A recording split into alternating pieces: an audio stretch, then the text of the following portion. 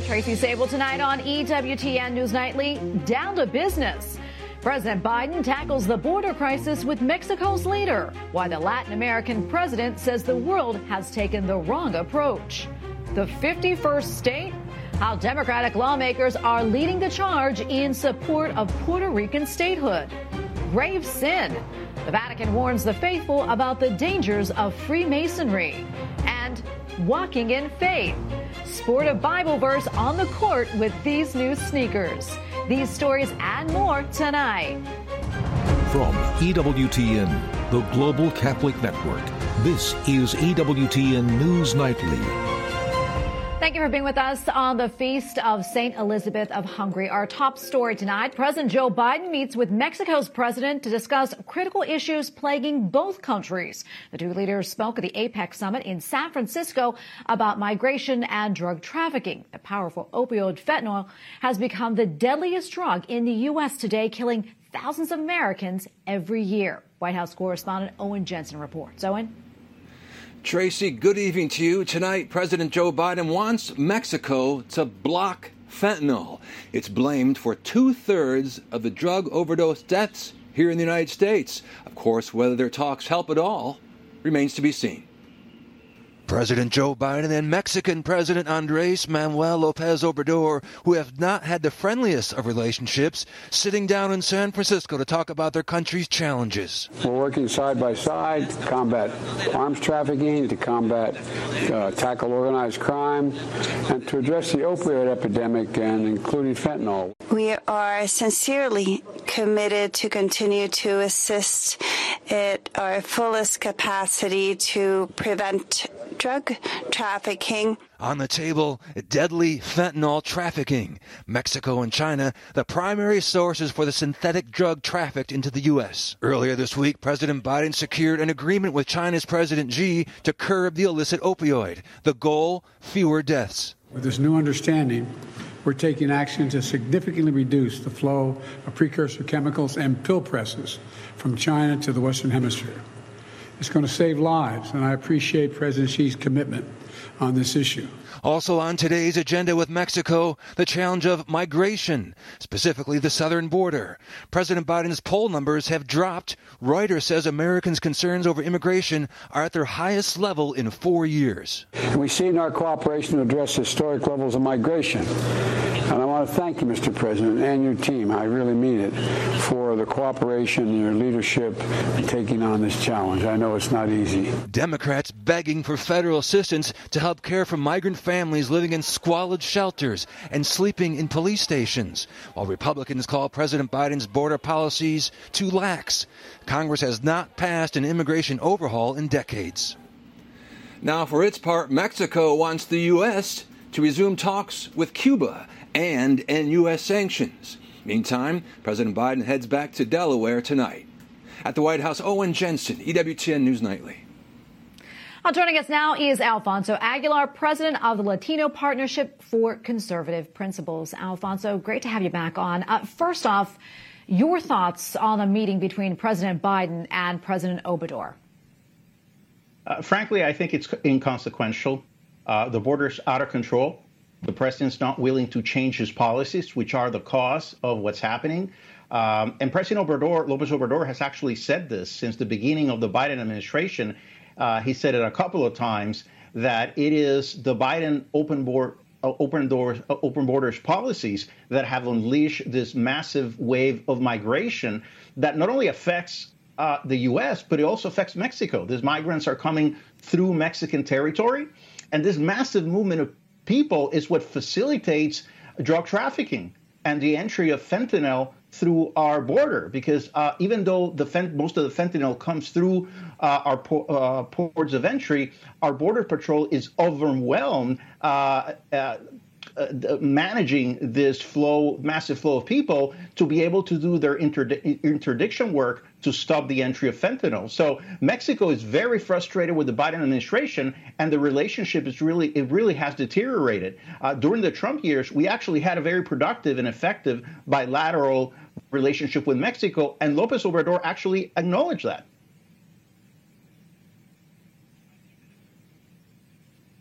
Alfonso, obviously, the two big issues really, as we see it right now, immigration and the fentanyl crisis. What do you think both countries need to do right now? What concrete steps do they need to take to solve these crises?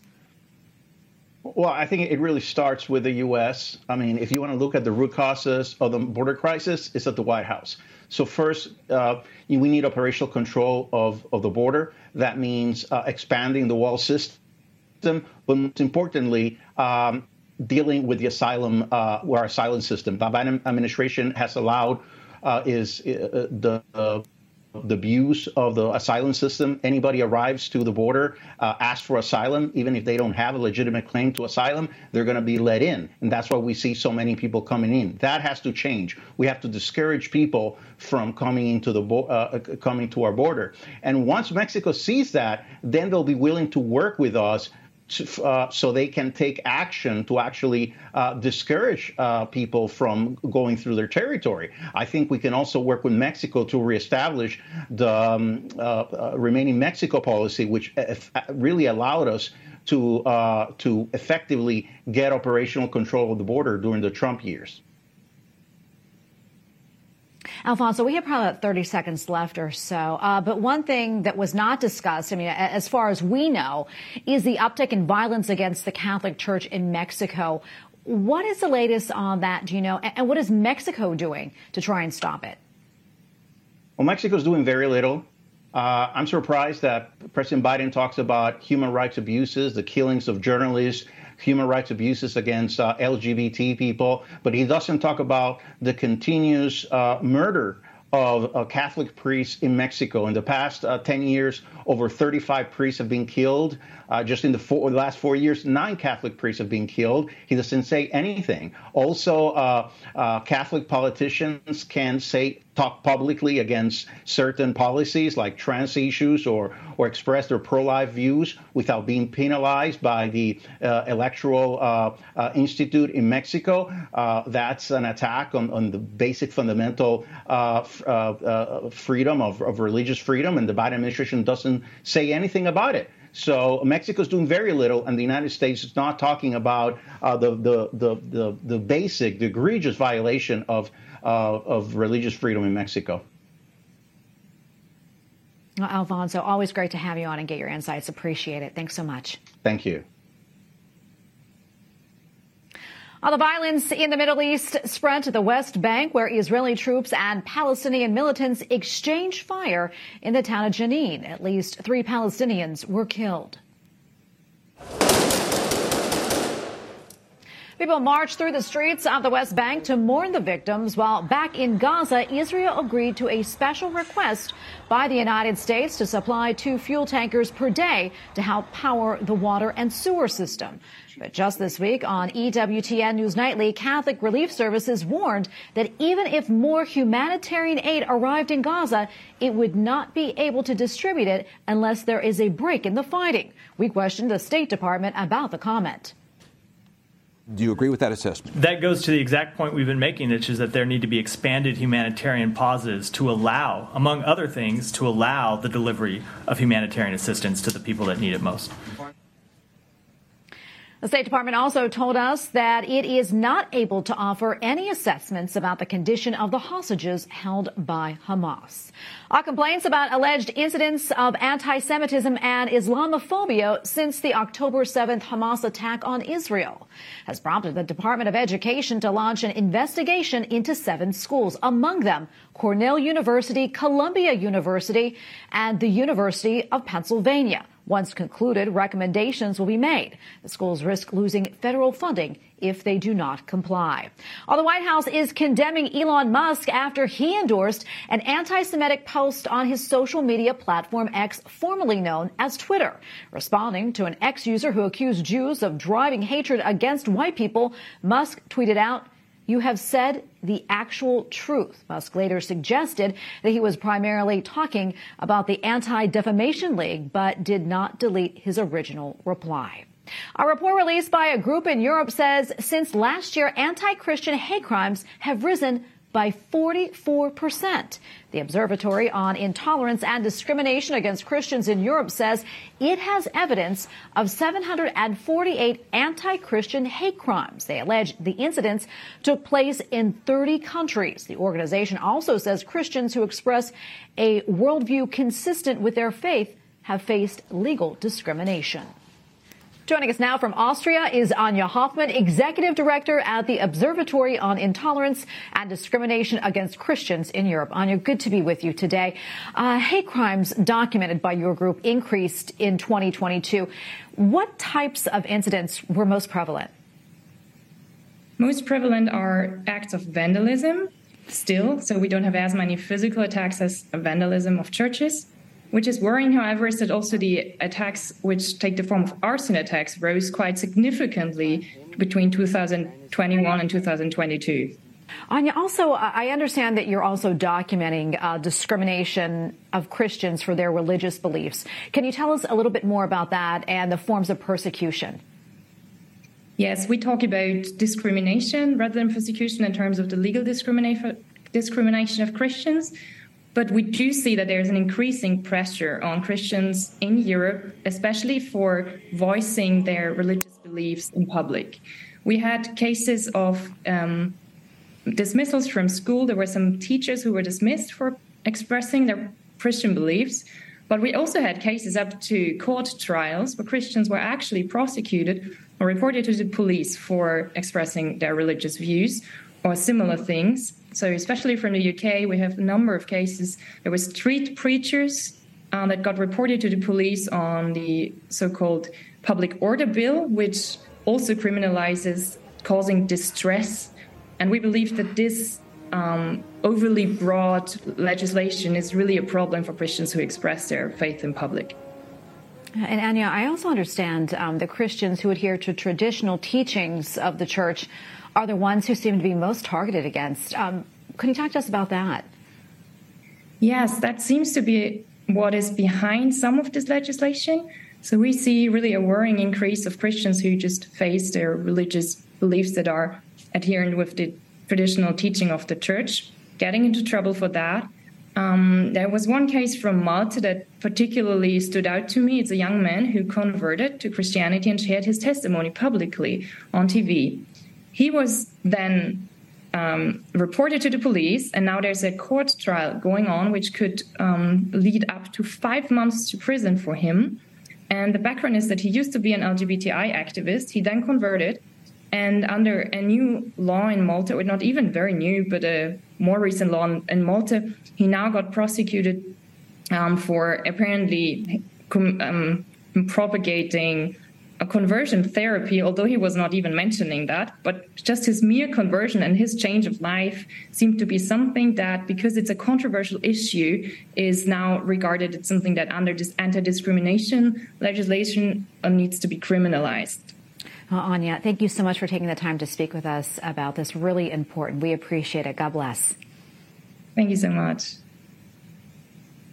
The Russian Justice Ministry has filed a lawsuit to outlaw the so-called LGBTQ plus movement. In a statement, the ministry announced that authorities have identified signs and manifestations of extremist nature in the movement. This comes after Russia banned gender transition procedures earlier this year. Oh, we have a lot more still to come here on EWTN News Nightly, including status change. More than 100 years after it became a U.S. territory, Democratic lawmakers make the case that Puerto Rico should decide its own future. We have the details. And dangerous territory. Why the Vatican says we should be weary of Masonic practices.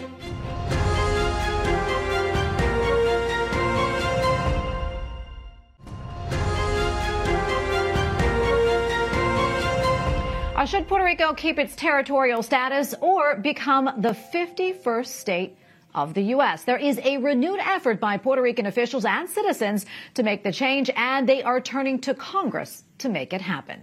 Capitol Hill correspondent Eric Rosales reports. Eric? Well, good evening, Tracy. You know, it took 6 decades and many attempts before Congress passed a statehood bill and admitted New Mexico to the Union in 1912 as the 47th state. New Mexico Senator Martin Heinrich tells me that is cause for optimism after he's introduced a bill designed to settle Puerto Rico's status once and for all. This process would allow voters in Puerto Rico to make an informed choice between statehood and independence and sovereignty in free association with the United States. Puerto Rico became a U.S. territory after the 1898 Spanish-American War, and in 1917, the island's residents were granted U.S. citizenship. Most Senate Republicans tell me it's simply a ploy by Democrats to increase their voting power. Don't you remember what we did back in grade school? 50, nifty, United States. Look, 50 is the right number. Really what their ploy is to try to get is to pack the Supreme Court.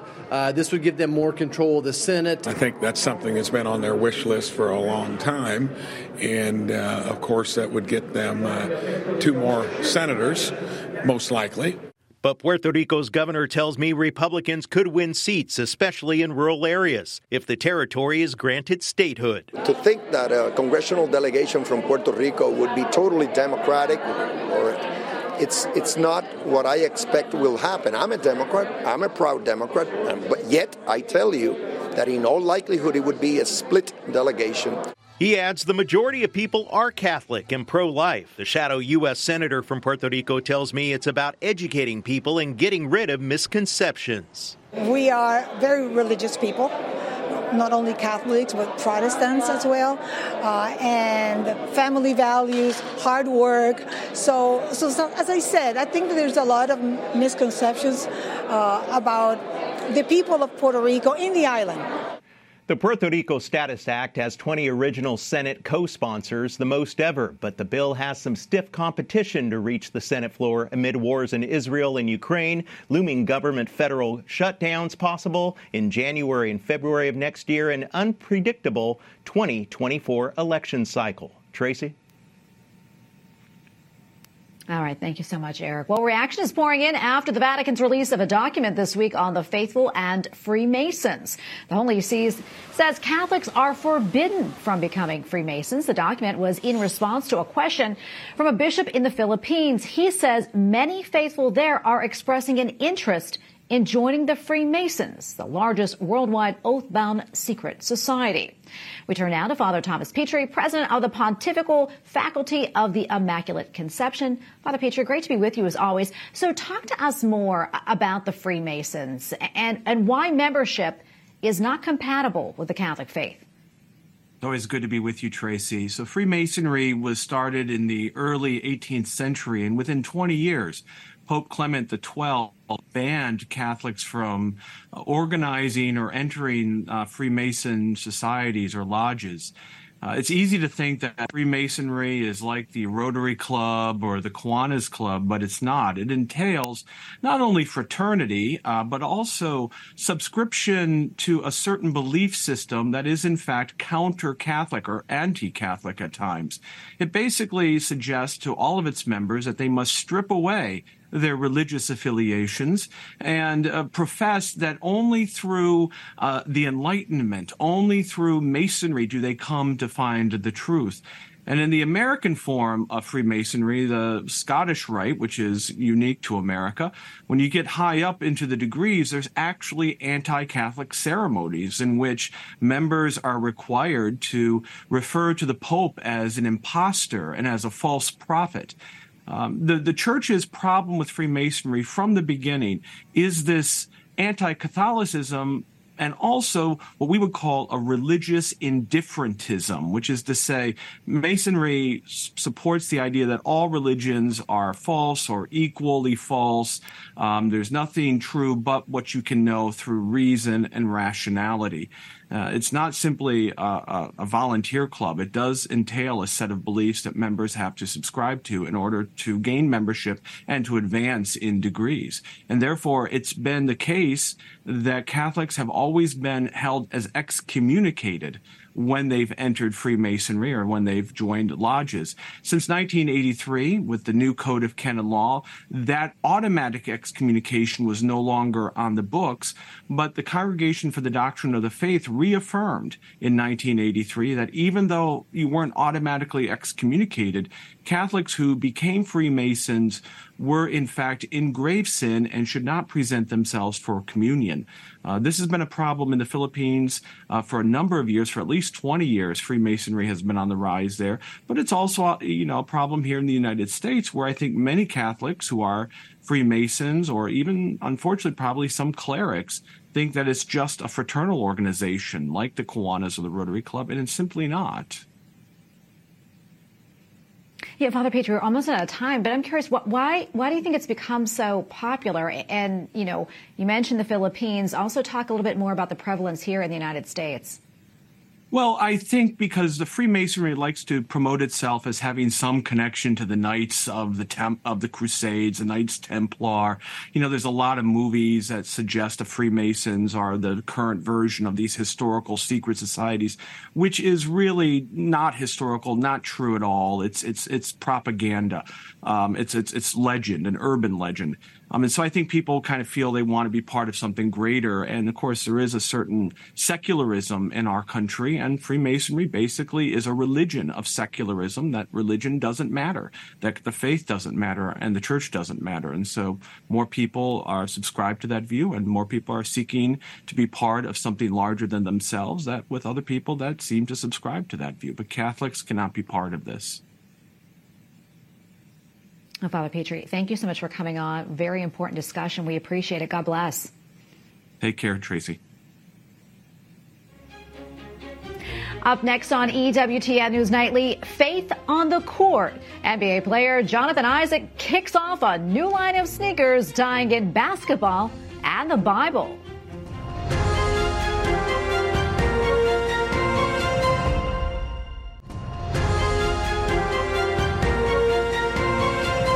Player has just launched a new basketball sneaker, and it features a Bible verse. Jonathan Isaac plays for the Orlando Magic. His first sneaker is called Judah 1. The back of the shoe features a reference from St. Paul's second letter to the Corinthians. The passage is from the 4th chapter and 9th verse, which reads, "Persecuted but not abandoned, struck down but not destroyed." Now we go to sports agent Doug Eldridge, the founder of DLE Agency and Achilles Public Relations. Doug, great to see you again. All right, first off, there have been many examples of athletes wearing Bible verses maybe on their wristbands or even in their eye black.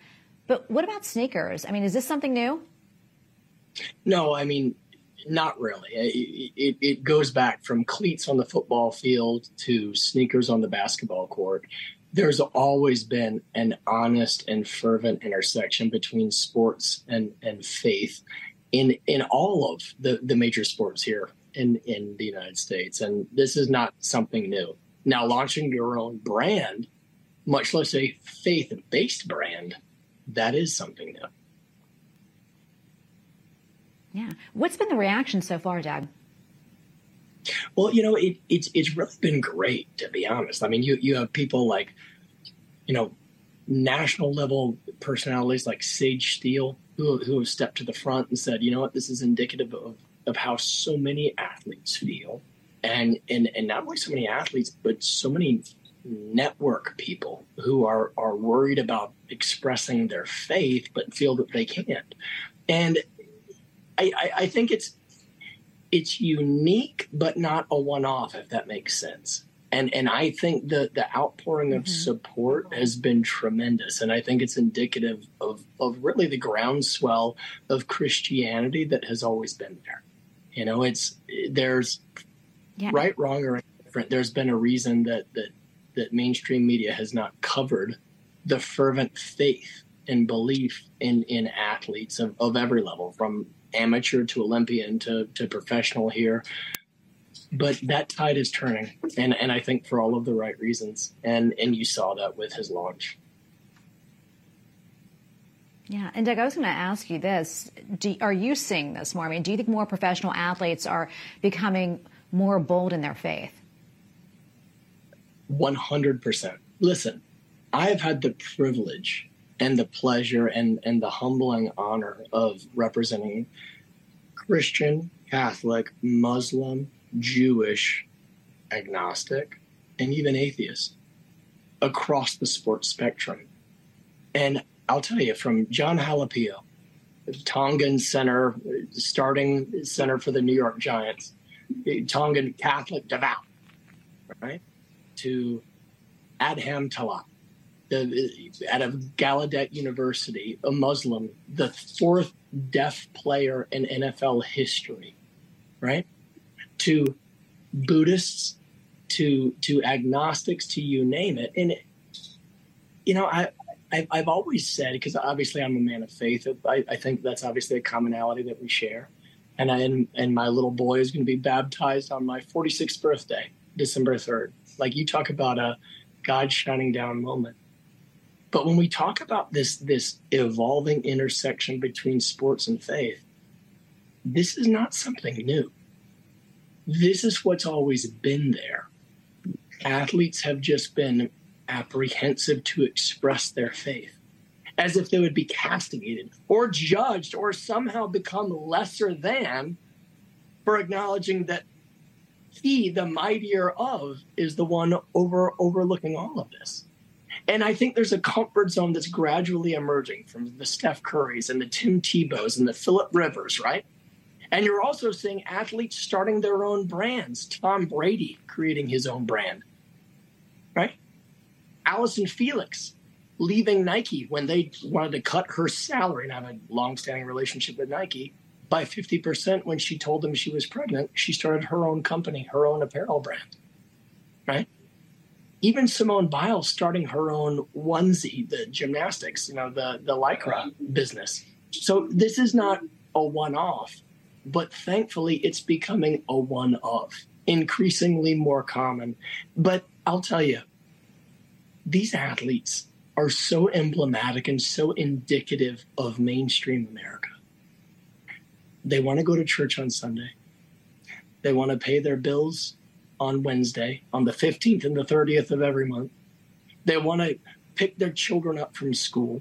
Like, this is indicative. There's a level of castigation regarding professional athletes that I don't always think hits the middle of the bullseye. And I say that as someone who's had the pleasure and privilege of representing athletes of every ilk for the last 20 years, in the good, the bad, and the ugly. And I love the fact that they are finding the comfort and the capability to stand up, stand out, and step forward and say, this is my faith. This is what I represent. And if you believe the same thing, let me blaze a cattle path for you to follow. And that's a wonderful part of where we are right now. Yeah, it's beautiful, Doug. Thank you so much for weighing in. Unfortunately, we have to get going, but what a wonderful conversation, and we appreciate your insights. Thanks for having me. Always great to see you. And we thank you for watching tonight. Remember, you can follow us on social media, Facebook, X, and Instagram at EWTN News Nightly. I'm Tracy Sable. Good night, and God bless.